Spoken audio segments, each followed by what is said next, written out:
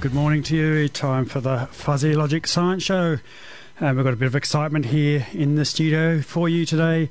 Things that go bang, things that get hot, and a look at the future of humanity, if that's not an interesting mix of things. We visited the Geoscience Australia a couple of years ago, and we got to talk to some interesting people, and we talked about tsunamis and volcanoes. So here I am at Geosciences Australia, and I'm interviewing Dr. Barry Drummond, who's the leader of the Geomonitoring Group at Geosciences Australia, and tsunamis being one of the things, but a whole range of things that you're involved with, Barry. Can you tell us, what does the Earth Monitoring Group do? Well, we monitor lots of hazards around the world, tsunamis, obviously, earthquakes, nuclear tests, changes in the Earth's magnetic field, and changes in the shape of the Earth. We also run the National Geodetic Program here, which is all about changes in the shape of the Earth, so things like your car navigation systems will work. The Earth changes its shape? I know it happens on a geological timescale, but what do you mean? The Earth's very dynamic, actually. It's changing all the time, and we can monitor changes to the order of millimetres per year in the shape of the Earth. Now, actually, I've heard that the Earth bulges with the tide forces of the Moon. Is that right? Yes, and the Sun and the other planets. It's constantly shifting. Here in Canberra, your feet are probably going up and down 30 centimetres a day, but it happens so slowly you don't feel it. 30 centimetres? Wow, that's a lot. How do you know it's 30 centimetres? Because we've got things that measure it. That's how we know. Well, what sort of things are they? Well, things like GPS instruments, for a start. People think of GPS are things that go in cars, but of course if you take the highly sophisticated scientific versions that are very sensitive, then you can measure all sorts of things with them. Wow, that's amazing. And what are some of the effects of the Earth, of this regular movement of 30? Is it periodical 30 centimetres? Is it? Yes, it's like an ocean tide. It goes up and down and up and down. And of course the Earth's designed to handle that. Being pretty old, the Earth, it's 4.5 billion years old. It's quite used to going up and down. Oh, wow, I'm just hanging onto my chair now because I'm feeling slightly nervous. But another thing you do that's getting a lot of public attention, especially with the tragic events around the Indonesian waters a few years ago, is tsunamis. You have a role with that. Yes, and we operate one node of the Australian Tsunami Warning Centre. The other node is in Melbourne, and I'll explain how the two bits work. But the essential cause of tsunamis goes right back again to that dynamic Earth. The Earth's changing shape. The lithospheric plates on the surface of the Earth are moving. Where they grind together, they cause earthquakes. Now, on the way in, you showed me a really surprising map, and you pointed to some inland spots on the continents, and you said, see that? There have been tsunamis inland. What was that about? Well, anything that will displace a column of water can cause a tsunami. So tsunamis we think of after the Indian Ocean tsunami of 2004, we think of being in the ocean, of course, but you can get them in lakes and rivers. So, for example, in the New Madrid earthquakes in the US back in the 1800s, that caused tsunamis in the Mississippi River. And there's evidence of tsunamis in lakes in Central Asia and so on. And they can be quite nasty things. Really? So in a river, what would a tsunami look like? Is it just like a large wave running down the length of the river, or what? Yeah, they don't actually look a bit like waves. They tend to be essentially a change in the height of the water. And it's where that edge of that occurs is where things get nasty, because a tsunami is not like a wind wave that you see on the ocean at the beaches. A tsunami is much longer wavelength than that. They can be tens and hundreds of kilometres long from the peak to the trough, and they travel very fast. In deep water, they can travel at 800 kilometres an hour. When they hit water that's shallower, the front of the wave slows down, but the back, being hundreds of kilometres away, is still in deep water and it's travelling fast. So it starts to catch up with the front of the wave. And the water's got to go somewhere, and the only place it can go is up. and that's where they pile up as they come to the beach. So something that's only 30 centimetres high in the deep ocean can get to metres high at the beach. And when I said they slow down from 800 kilometres an hour down to maybe 50 or 60 kilometres an hour. Well, that's a big slowdown, but a 50 to 60 kilometre per hour wall of water coming at you is a pretty fearsome sight. Incredibly powerful, huge amounts of energy, huge amounts of mass in the water, and of course when that hits the beach, that can be quite destructive, as we saw in 2004. I'm reminded of pictures I've seen, aerial pictures of a train that's hit something and gone off the tracks, and you can see the back of the train's caught up with the front of the train, and it's made this big snaking pattern around the tracks, and it's pretty devastating, obviously, if you're on the train. Mm-hmm. But a wave in the water, now is that a compression wave, is it? I mean, the mechanics of a wave are a little hard to get your head around. Can you describe it for us? No, now you're getting into some hard physics, and I'm not sure I can do that over the radio. Let me just say that they're not a wind wave that you see on the beach. They're a wave which affects the entire column of the water. And so they are impacted by basically the shape of the bottom of the ocean. So even in the deepest ocean, which can be 4,000 to 6,000 metres deep, they're still seeing the bottom and being affected by it. So the physics is pretty hard, and then what happens as they go from the deep water into the shallow water, the whole physics changes, and you've got to get into what we call shallow water equations, and that's a whole new area of physics. So it's very hard to predict from the actual earthquake to what the impact will be at the beach and then on the land. We've got people who can do all of those things. So here we've got a program which looks at working out what the scenarios would be if a tsunami happened off Java, how that would impact communities in Australia. And that goes down to estimating, the water coming across the ocean land interface across the land, impacts on buildings. They can estimate, water speed and water height and depth, and then applying engineering principles, work out what that would do to buildings. And once you get into that and look at what the impacts on buildings would be, you can consider what would happen if the tsunami arrived at night time compared to daytime when people are asleep. And wouldn't necessarily get a message, So you're modelling the effects of what happens when a tsunami hits a coastal region. That must be pretty complicated because you've got all the folds of the bays and the reefs and the so on. Are we able to do that with any kind of confidence? Yes, we are now. In fact, the people here who've developed with the ANU have developed some code that will do that on the computers. You need a pretty good computer to run it on. But that code has now been validated against both tank tests, looking at tsunamis within tanks, artificially created ones, experimental ones, and also going to places like Thailand and looking at what the tsunami did there and seeing if the code will actually reproduce that, and it does. So. Now, I write a column for the Canberra Times called the Ask Fuzzy column, and I've got one for you now, which are about waves, and that is, where does the excess water in a wave come from? If it looks like there's more water at the peak of the wave than there is in the trough, where does the water in the peak come from? Where did the water in the trough go to? Well, there's no new water. It's all the same amount of water. If you... It doesn't matter whether it's a tsunami or a wind wave. You're taking a puddle of water, which would, in the absence of any external force, would be perfectly flat.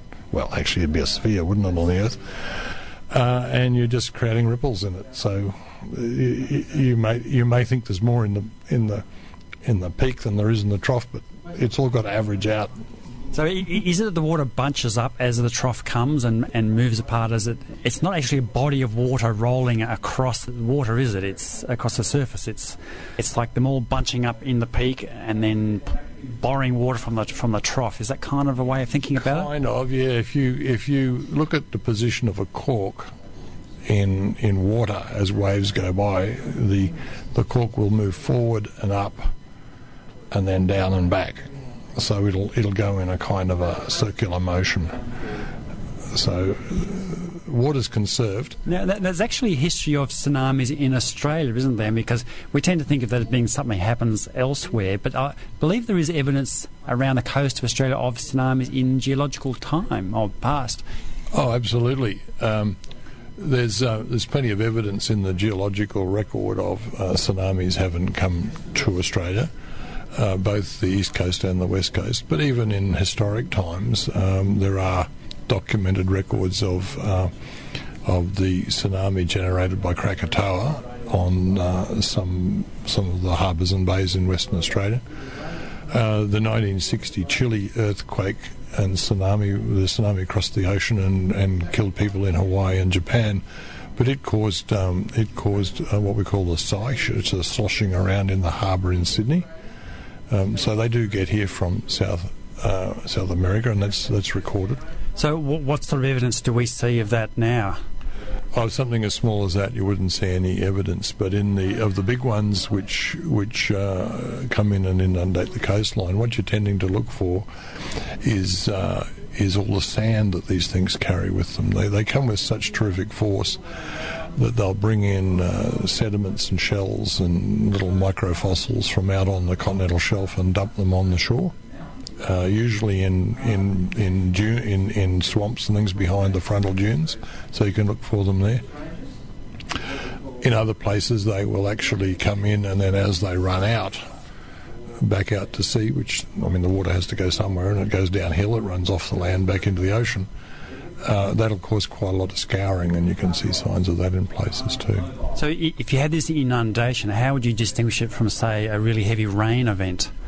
The big challenge is not so much the rain event, what happens onshore and runs out to sea. The big challenge is to separate out the effects of the tsunami coming onshore from the effects of, say, a storm surge, which is the rise in the ocean height that you get as a consequence of cyclones and major, really serious storms that have a big change in the atmospheric pressure, and that causes the level of the sea to rise. It's called storm surge. As an example, the storm surge with New Orleans, I think, was of the order of 7 metres, so that's what the sea level rose as that storm came across which is why they had trouble with the levee banks, of course, because the sea just got too high. And they were talking to Dr. Barry Drummond from Geoscience Australia here on Fuzzy Logic. And today's Blues Days are going to play you a bit of blues music. I found it in my drawer. And when we come back, we're going to talk more Geoscience Australia and volcanoes this time.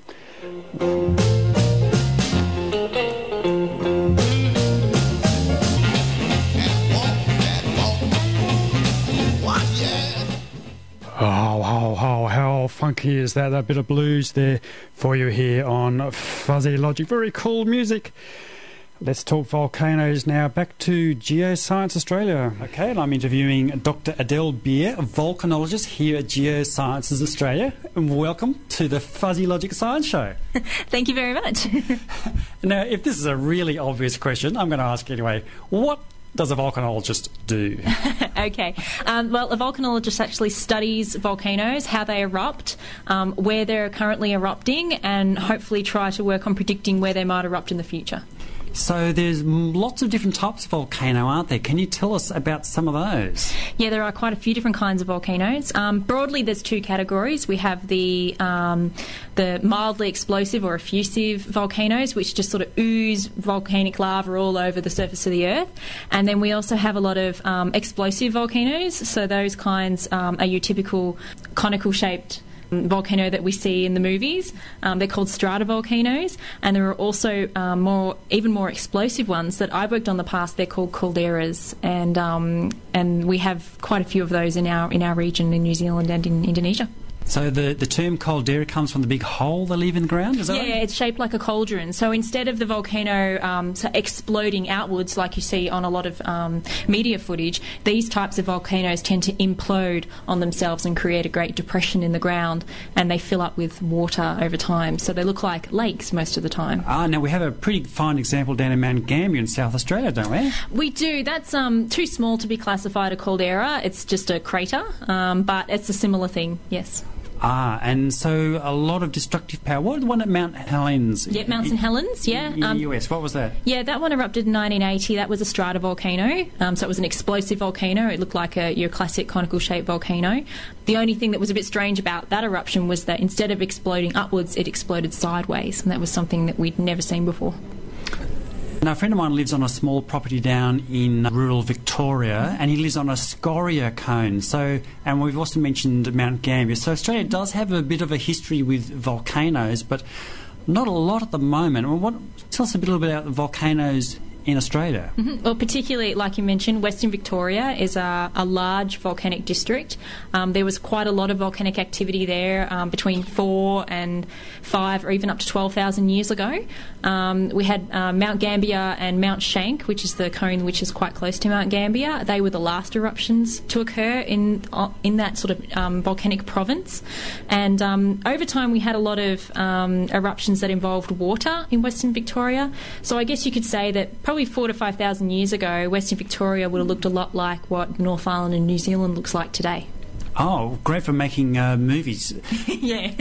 Mordor and Lord of the Rings, yeah. Yeah. Fun stuff. But now what I noticed is this place in Victoria is the scoria cones or the remnants of the volcanoes are in a line. Mm-hmm. So why is that?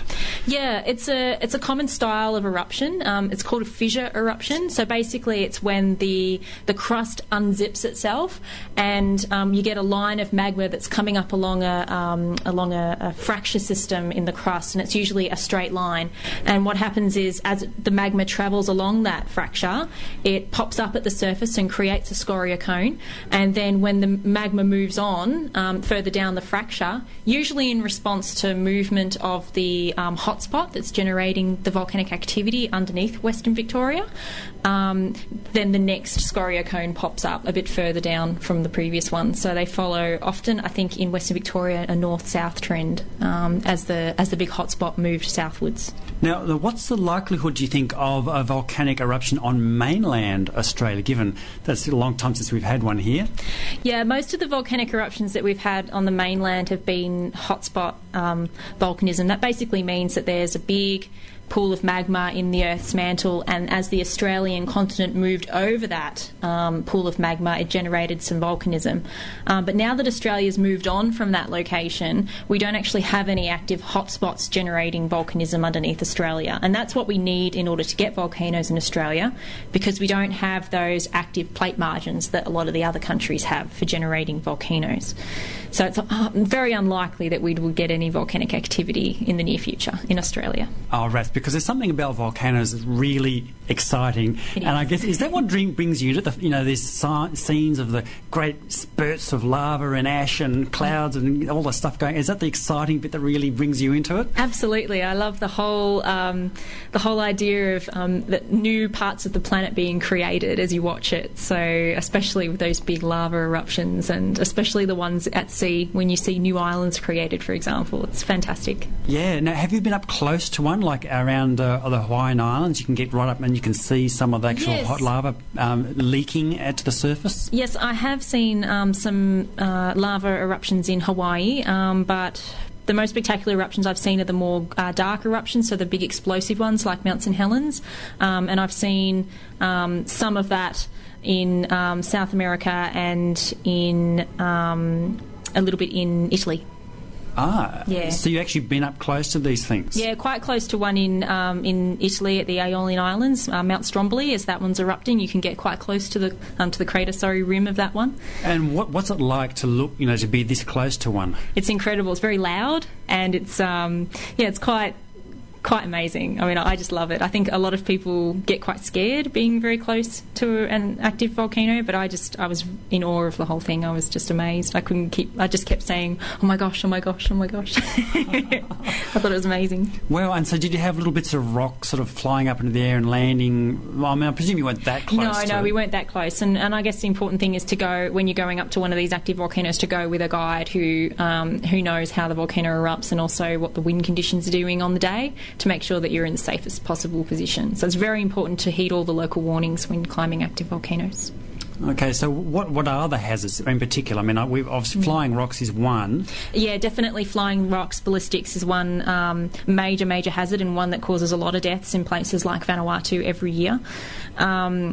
Other dangers are sometimes the ones you can't see. There's a lot of gases that are emitted from active volcanoes, particularly carbon monoxide and carbon dioxide. Sometimes they pool in valleys surrounding the volcano, so you walk down into a valley and then suddenly there's no oxygen and you have to walk back up out of it again. So you have to be really careful and make sure you're carrying a gas mask all the time, so that if you find that you can't breathe very well, you've got a mask in place. So sulfur dioxide is also another gas that you have to worry about. Now, I have a friend who's in Indonesia at the moment, and she said she walked up the stream on the side of a volcano and it really smelt bad. I mean, is the smell something you particularly notice around a volcano? The smell that you usually smell when you're on an active volcano is a rotten egg sort of smell, and that's the sulfur dioxide. That just basically means that there's active fumaroles nearby. You'll probably see a lot of yellow on the ground where sulfur crystals are forming. It's a really bad smell. It won't harm you. It's just that the actual smell itself is very... It's not so much the smell as the gas that actually dries your throat really quickly and can sort of take your breath away if you're not watching for it. I think we just heard a volcano go on outside the room. There was a loud bang. Well, they've got it all laid on here at Geosciences Australia, live volcanoes. Now, predicting volcanoes, you mentioned predicting it. It must be a fairly difficult thing. How good are we at predicting volcanic eruptions? It's still a very, very difficult thing to do. In terms of predicting eruptions, one of the main things that volcanologists look for is magma on the move. And so we set up a lot of seismometers on the flanks of active volcanoes, particularly in places like Indonesia. And basically those seismometers register when magma is moving through the crust. Sometimes it's a movement of magma, sometimes it's a movement of water, so we have to be sort of careful of what kind of signal we're getting back. And then volcanologists make the decision on whether or not to put out a warning based on what the seismometers are telling them. And usually they're able to get a few hours of warning before a major eruption begins. And when one of these things goes off near a settlement of some sort, there's all sorts of things that go on. Can you tell me about some of those, like around Naples, for example, when Vesuvius decides it's had enough and goes again? I presume it varies a lot depending on the type of volcano. In fact, there was one in Papua New Guinea a few years ago, wasn't there, that went up? Yeah, Rabaul erupted in 1994. It was quite a large eruption and destroyed most of the town of Rabaul. What usually happens when an eruption begins, they usually evacuate. Different countries have different policies on how far away from the volcano has to be evacuated, of course depending on the size of the eruption as well, but it's usually 6 to 8 kilometres. And in places like Indonesia and Papua New Guinea, population density is quite high, so that could be, thousands, if not millions of people evacuated in an 8-kilometre radius. With Naples, that's another mega city, quite a lot of people living in and around the slopes of Vesuvius, quite a lot of people living on the volcano itself. A lot of the people that I know who are responsible for evacuating Naples have found that it's quite difficult because of the density of the city and the bad road networks and the inability to move people around. So they really have to think outside the square in Naples when it comes to Vesuvius erupting in the future. Yeah, that's quite a terrifying thought. All those people, and a lot of illegal development, I believe, going up the side of the mountain there. How much warning might we... I presume it starts to grumble and moan and complain a bit before it finally goes. Yeah, so when it's registering on the seismometers, it's a lot of ground shaking associated with that. So people will be feeling the shaking in the ground, and there'll be some warning, maybe some steam and some initial ash being expelled from the column as it's erupting. But usually there's enough time to evacuate people from the slopes, particularly from the slopes in that sort of immediate red zone, that really bad hazard zone around the volcano, usually within sort of 2 to 6 k's. And real estate prices plummet. I have read this story about, I think it was an Italian volcano, I forget which one it was, Etna or someone, I can't remember, but the villagers had this lava flow coming down the side of the mountain, and they went up the side and they built some kind of barrier, and then they started pushing it down and went towards another village, and so there was this big argument between them. Yes, that was in Iceland. Yeah, a big lava eruption in Iceland, and they actually successfully managed to build a barricade to save the wharf, which is the main economic centre of the town. So everybody really needed to save that area in order to preserve their livelihoods. So now, in Australia, we actually do have some active volcanoes, don't we? But not on the mainland. that's correct. Yeah, we have 2 active volcanoes. We have Heron Island, which is part of our Antarctic territory, so down in the Southern Ocean. That's an active volcano. It's one of the world's only active phonolite volcanoes, so it's quite famous. I don't think we're actually allowed to go there without special permission from the Australian government. It's not a site that people are allowed to just walk around on. It's a big wildlife sort of area as well. And another area that we have active volcanoes is the Macquarie Islands, which is Southern Ocean as well, between New Zealand and Antarctica. Yeah, overrun with rabbits. I wonder how the eradication program's going down there. I have interviewed a lady who's involved with the eradication of cats, rats, and I can't remember what else from there. Eating all the vegetation off the top of it. Yeah. Now, you mentioned land being formed. Now, I believe the Krakatoa is actually still growing and it's appeared over the surface of the ocean again. Absolutely. I was just at Krakatoa about 3 months ago, and we took a boat out to Anak Krakatoa, which means child of Krakatoa, which is currently growing in the old caldera created by Krakatoa when it erupted in 1883. I believe it first breached the surface of the ocean about 60 years ago, and it's been growing a cone, a scoria cone, ever since. And that cone's something like 500 metres high at the moment. And still 500 metres already? Yep, already. Yeah, it's a massive cone. It's gone straight up really quickly. There was the last eruption was very big eruption in April this year, and it's continuously smoking and creating new land, so just pushing outwards. Some seriously active terrain underneath the ocean there, or on the volcano itself. Yeah, there's definitely. I'd say there's definitely always been a volcano in that location for many years. So a cycle of it grows, goes bang, grows, and goes bang again. Yep. So when it goes bang the next time, do we think it'll be as big as the last one? Because it was pretty seriously large, wasn't it? It was a really big eruption in 1883. It was 3 volcanoes joined together at the site. So there was Krakatoa and 2 other stratovolcanoes that were sort of wedged up next to it, and they all went very explosive and generated a large tsunami. That size, it's quite a large eruption. It's not common. It has a long cycle of inactivity before it'll happen again. But these volcanoes tend to follow similar patterns to the ones that they have in the past. It's just a very mildly explosive island growing area at the moment. Spectacular to watch. Okay, the population is vastly greater than it was back in 1888, so the effects of it will be probably far more serious when it eventually does go. But another one that I've heard about is Canary Islands. Now, I'm not sure it's actually an active volcano, but there is a big the side of the mountain there. If it slides off into the ocean, it's going to make a big wave. Yeah, there's the island of Tenerife, which is a very active volcanic island in the Canary Islands. The big volcano that sits there is called Teddy, and it has had a really big landslide history. And often big slabs of the side of the edifice itself can slide into the ocean, and that sort of thing can generate tsunamis. It has, it's definitely something that's definitely a hazard that I'm sure the Spanish government are looking at. Well, and the American government, because it's the east coast of the US faces the Tenerife, so it would go clean across the Atlantic Ocean, and I've heard there would be like 100 metre high. It's all supposition as to how bad it would be. Yep. Okay, well, Dr. Adele Beer, volcanologist at Geosciences Australia, thank you for talking to Fuzzy Logic. Thank you very much for having me. Yes, and there we were out at Geoscience Australia, and Fuzzy Logic will be back there again in August for their Open Day, which is always a great blast. And speaking of blasts, Dr. Bear there was talking about some fairly disastrous scenarios. Imagine when Krakatoa goes off the next time round. The population around Indonesia is over 200 million, I think, and if that thing goes really off in a big way, then it's going to do some serious damage.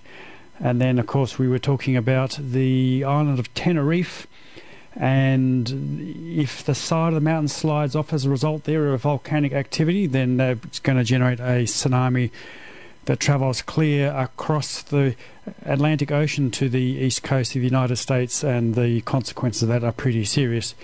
But it may never happen, or it may not happen in our lifetime, so not our problem.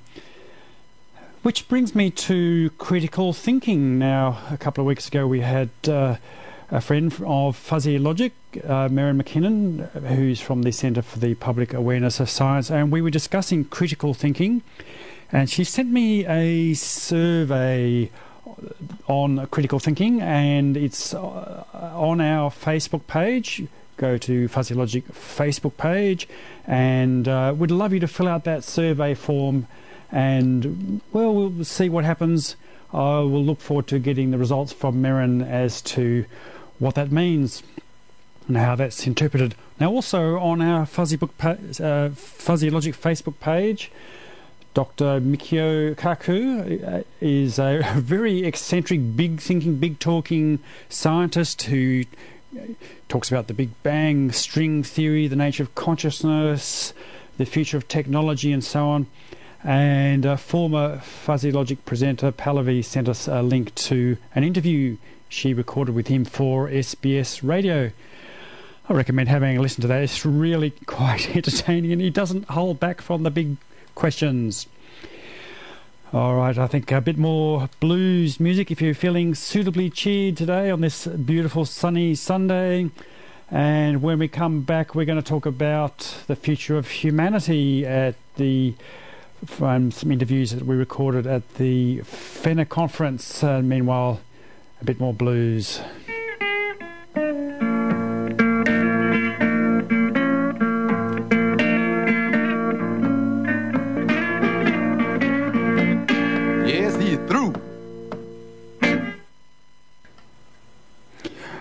Yes, a bit more blues for you. I hope you're not feeling blue because it's a beautiful sunny Sunday, or at least if you're not listening to the repeat, which is on some crazy hour on Monday morning here on Fuzzy Logic 2XX. And from one big topic to another, we're going to discuss now the future of humanity, and here's an interview I recorded not long ago at the FENA conference. Okay, now I'm interviewing Dr. Simon Michaud, who is a consultant in the mining industry and focusing particularly on data and trend analysis. Hi, Simon, and welcome. Hello. Now, if I look around the room, I can see bricks, there's furniture, there's computer equipment, and all these kinds of stuff. And these are the product of our industrial system. And all of these come ultimately, or many of them come from mining and energy. Yes, that's correct. Is that right? Yes, that's correct. So what's your take on all of these things? Well, mining is exploitation of a natural resource, and we're mining out all the high-grade deposits over time. And what we are left with is the low-grade, hard-to-work deposits in increasingly challenging postcodes, right? So we're having to do more and more work to get the same metal out of the ground. We're consuming more energy to do so. At the same time, our energy resources, which are also non-renewable natural resources, are depleting. And our rates of production for things like oil, gas and coal either have peaked and will decline or will do so soon, the next couple of years. And what will happen is when energy peaks and declines, is our ability to mine raw materials out of the ground will also peak and decline. So our industrial network that makes all the stuff that we are accustomed to as you look around the room here is intimately dependent on not only the energy inputs to it, but also a supply of raw materials.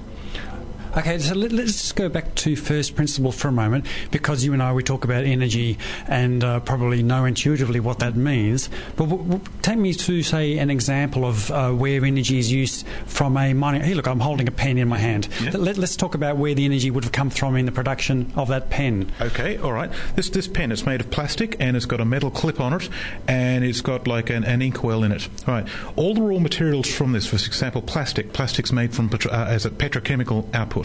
You've got to extract the petroleum out of the ground, oil out of the ground, refine it into petroleum, right? And then you've got to refine that petroleum into plastic. You've then got to shape that plastic into this pen. The metal, let's say, let's steel. You've got to go to the iron ore deposit, dig it up out of the ground, all of which costs energy. You've then got to transport it using energy to a smelter. And you've then got to smelt that iron ore into pig iron. That pig iron is then refined into mild steel and steel. Right? That steel is then sent to a factory, more energy. is expended to transform that steel, machine it into this little clip that sits on the end of the pen. You've then got to assemble the bits of the plastic and the steel and the inks inside into this pen. You've then got to transport the pen from the factory where it was made to the warehouse. More energy again. And then you take it from the warehouse to, say, the department store or the supermarket. More energy again. You then go and buy said pen by getting in your car, more energy, driving to the supermarket and selecting your product and paying for it. So by the time you've actually got this pen in your hand, many, many, many steps have gone through to make it from the raw materials and the exploitation of those raw materials through energy use to from its point of genesis to the point where you're actually holding it. Wow, that's amazing, and it's such a complicated thing. And we take it for granted, don't we? Because I can just go down to the supermarket and pull on the shelf, and there's the pen, and I just chuck a couple of dollars on the counter, and it's now mine. Is this, do you think, really an invisible thing? It's almost like a success of our civilization, our industrial civilization, that we can do this and not even know that it's happening underneath. Oh yes, absolutely. And the other part that you didn't mention, it's very easy to just throw it away and buy another pen without a second thought, right? And you think, well, where does all this rubbish go? Now, the modern society, we take so many things for granted, like the ability to light our homes, right? If you were to go back, say, 500 years ago into, say, medieval Europe, their energy return on energy invested for their whole society was around 1.5 to 1. It was quite low, whereas our petroleum society ranges anywhere from 20 to 1 to 10 to 1, as we are now. And 100 years ago it was 100 to 1. So for every unit of energy we use to extract that energy source, we got 100 times that in return, which was like a good one is the petrol in our car. Right. If you were to fill up your car with a litre of petrol, and if you were to drive it out till the car runs out of petrol, turn it around and you get out of the car and you push the car back to where you started from, right? That translates to about 130 man-hours, right? So 1 litre of petrol, which is what, $1.50, translates to 130 hours of your hard labour. Right, so if you were to sort of pay minimum wage, say $15 an hour, we're talking like $2,000 a litre. So now are we losing the benefit of the really cheap harvestable energy? Yes. What's happening is the easy to get hold of energy has all been harvested in all resources: oil, gas, coal, potable water, arable land, sulphur to make fertiliser. We're consuming all of these resources in ways where we've gotten through all the easy to get, easy to process resources, and now while we're absolutely dependent on these things, we're getting to the harder to work, harder to exploit resources, and we don't seem to realise what we've lost. Yeah, so when people say, oh, we've got plenty of oil, look at all those tar sands in Canada. Well, what's the problem with those? Okay, tar sands has an energy return on energy invested about 5 to 1. There's a lot of 3 to 1, sorry, whereas conventional oil is around 18 to 1 to 12 to 1, depending on the project. It's much, much less efficient. Then you have the devastating environmental concerns associated with that operation. Right? Now, what tar sands and oil sands have actually done is push the peak of oil production back 6 or 7 years. Peak oil in its conventional form peaked in 2006. That's now fairly well accepted. But now we're exploiting tar sands to make up production demands, right? But the total of peak oil, conventional and unconventional together, is around 2012 to 2013, around now. And that's according to the latest report from the Energy Watch Group. And so what's going to happen as we pass the point of peak oil? This is actually, what it means we haven't run out of oil. There's still lots of oil left in the ground, but the rate of production now declines. So now we have an economic issue of a supply versus demand gap, right? That causes all sorts of problems. So what that means is the system we called economics will then spiral out of control, because oil is our primary energy source and it allows us to do work, right, to manufacture all this stuff from raw materials. If we can't access that energy anymore, how do we decide who gets the stuff? And so we're talking about an economic problem where the prices will be forced up through scarcity. So why do you think it is that this seems is not just an elephant, it's a brontosaurus in the room? Why do you think it... I mean, if it's a problem of this scale, Why is there such inaction? Why are we so slow to respond? President Bush did famously refer to Americans being addicted to oil, but then what happened? They're still addicted to oil.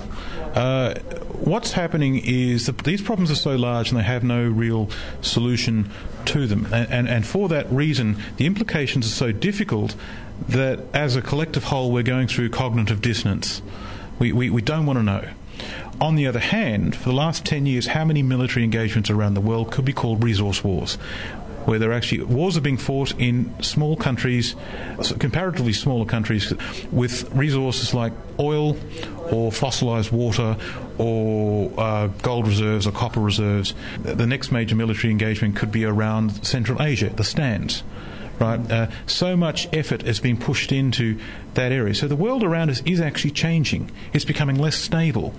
Yet there's lots of people telling us it's all right. Stay at your post. Use your credit card. Work. Keep working. Consume. But as a whole, we are approaching a transition point where we will transform as a society into an era of scarcity. Do we have alternatives? What about biofuels and algae and secondary cellulose fermentation and methanol, ethanol and all those things? Hydrogen. They are all good ideas and they have practical limits. Again, we're back to energy return and energy invested. Biofuels has a ratio of about 1.3 to 1. Right? And also the problem with biofuels is it puts in direct competition for food. And we are now looking at food shortages as well. Right, so the idea of biofuels as a replacement fuel for oil is not going to work. That being said, it does have its place in small applications. So we're back to the idea of transformation. Hydrogen, there's not enough calorific energy in hydrogen to be a replacement for oil, but again, if you can get past some of the engineering problems, it does have its place. Well, hydrogen is a energy carrier, isn't it? Not an energy source, so we have to produce it in the first place, don't we? Yes, you do. Yes, you do. And once you have the hydrogen, you've got to then use it in some sort of mechanical application. It can be done like natural gas, but there are certain engineering limits that we have not been able to overcome yet. Do you have a view on nuclear? I do. I don't believe it's viable.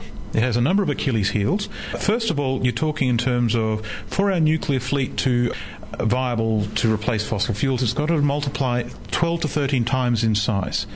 Now, the other problem with nuclear is someone's got to build all these reactors and someone's got to pay for them and then maintain them. Nuclear fuel or uranium is a non-renewable resource just like anything else. If we did exploit all those reserves and turn them into energy, it might buy us 50 or 60 years. Now, at the end of that 50 or 60 years, the nuclear fuel rods will have to be stored because they're hot and they're radioactive and they need to be in powered facilities to keep them cool. So, when nuclear power peaks and declines, oil, gas and coal and all our conventional energy resources will have already peaked and declined and will not be in a position to generate enough power to supply the power to keep those reactors. Do you mean those things become net energy users at this point? Yeah. So something has to use the energy to keep those spent nuclear fuel rods cool for 10 to 20 years after they've been used. So as nuclear goes offline due to we don't have the uranium to process them anymore, we have to prevent an environmental catastrophe by keeping the spent fuel rods cool. Oh dear, Simon, now I'm feeling quite depressed. And I'm asking each of my guests... Sorry? Have a pint of whiskey. A pint of whiskey? It sorts all sorts of problems. Well, I'm thinking of a pint of something very soon. But look, I'm asking each of my guests today to end on an optimistic or no. Do you have one for me? I do. While the era in front of us is extraordinarily trying and challenging, as a species, we've got to mature and get past this idea that we've got to consume every non-renewable resource in sight. We've got to mature and learn the lesson, how do we interact with our environment in a sustainable fashion. And we're in a better position to do that now than ever before because rates of education of both genders has never been higher. Right? So if we must go through something like this, now is a better time to do it than, say, 100 years ago. Well, here's hoping, and thank you very much for your time today. Thank you. Pint of whiskey. Pint of whiskey. One on the way. Yes, but not while I'm on air, because you can't operate a complicated studio after having drunk a pint of whiskey, I can tell you. In fact, you probably can't operate anything at all. That was Dr. Michael Lardelli, who I caught up with at the Fenner conference last year with some fairly serious words about the way we're using energy in our civilization and what we're going to do about it. And listening to that, I just turned our CD player off that's not being used, so I've done my little bit for the planet. But we do have some big things coming up in the next 2 months on Fuzzy Logic. It's all very exciting. Really looking forward to it. We are going to be looking at, consciousness. It's a really difficult topic, consciousness. How does that kilo or two of fat and blubber inside your skull generate this experience we call consciousness? And a couple of weeks ago we had a column in the Canberra Times in Fairfax Media for our Ask Fuzzy, and Professor Jeff Louis answered the question of why it is that a knock on the head can cause you to lose consciousness quite suddenly. Interesting answer. And in the current Scientific American there is an article, really interesting article about communicating with people who are in various states of unconsciousness, like comas, vegetative state. There's a whole range of types of consciousness you can have, from being asleep and so on, and they're using functional MRI and other such devices to try to communicate with a person who seems otherwise to be unresponsive. Fascinating stuff. So we've got Professor Jeff Louis, who is a friend of Fuzzy Logic, and his amazing PhD student, Fiona. And we're going to be discussing consciousness. That'll be, dare I say it, a heady Fuzzy Logic. And if that's not enough, we've got a friend of Fuzzy Logic who's been with us a few times, and he's always a huge amount of fun, Dr. Charlie Lineweaver. Yes, he's coming back with my friend Dr. Jochen Brox, and he's also a fascinating character. He's looking for signatures of life in oil reserves, would you believe?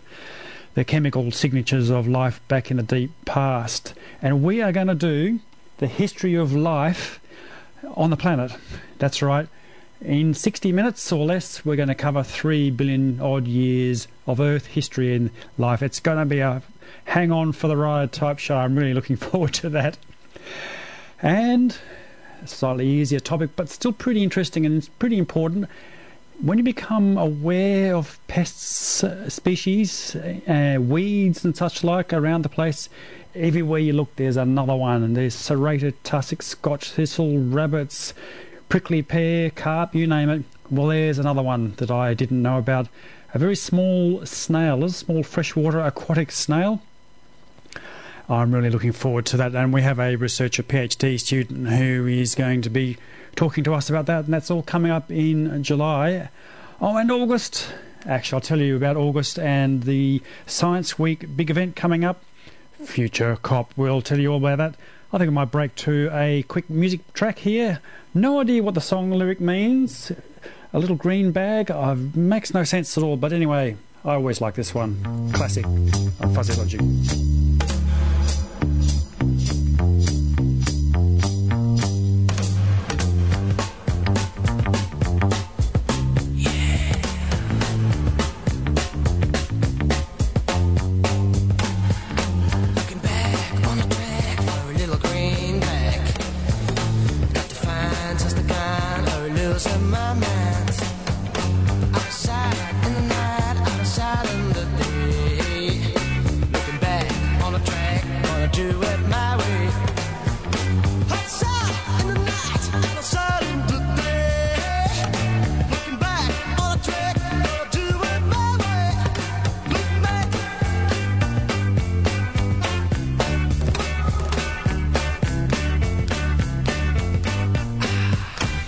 Looking for some happiness, but there is only loneliness to find.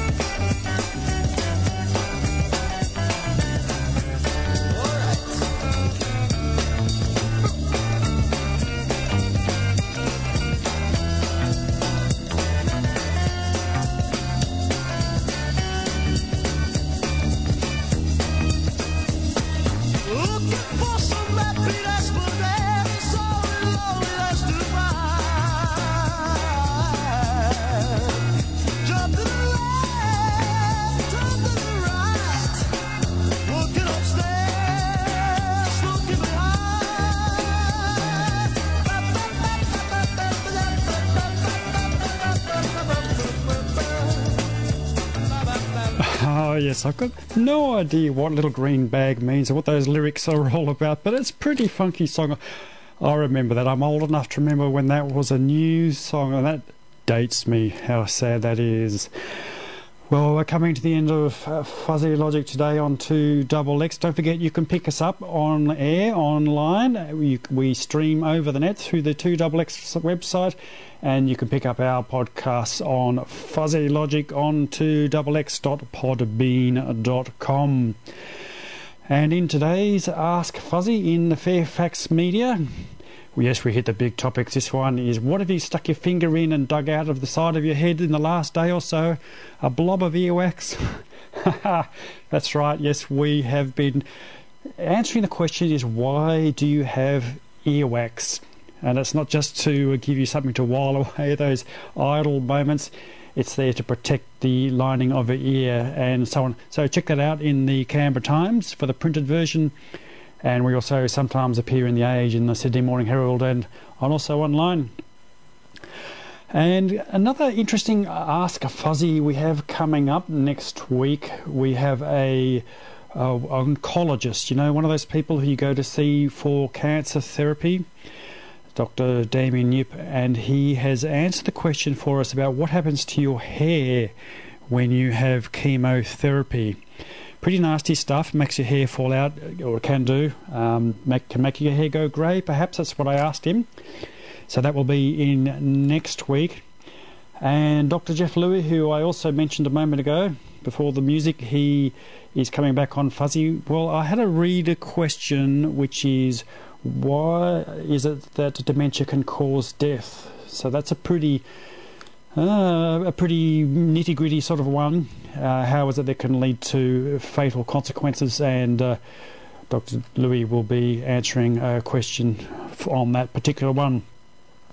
Future Cop coming up. Is there a future in crime? We're going to put up the event on Eventbrite. That's during Science Week. We have a top flight bunch of panellists who are going to join us. We have the head of the chief scientist from the Australian Federal Police. We have the deputy director from the Australian Institute of Criminology. We have a cybercrime expert, and returning to our panel from last year, we had the cyborgs panel. This year we've got again Dr. Bruce McCabe, who's written his fantastic book Skin Job. I recommend it. Check it out. Lots of fun and lots more happening here on Fuzzy Logic. Enjoy the rest of the weekend. Catch you later.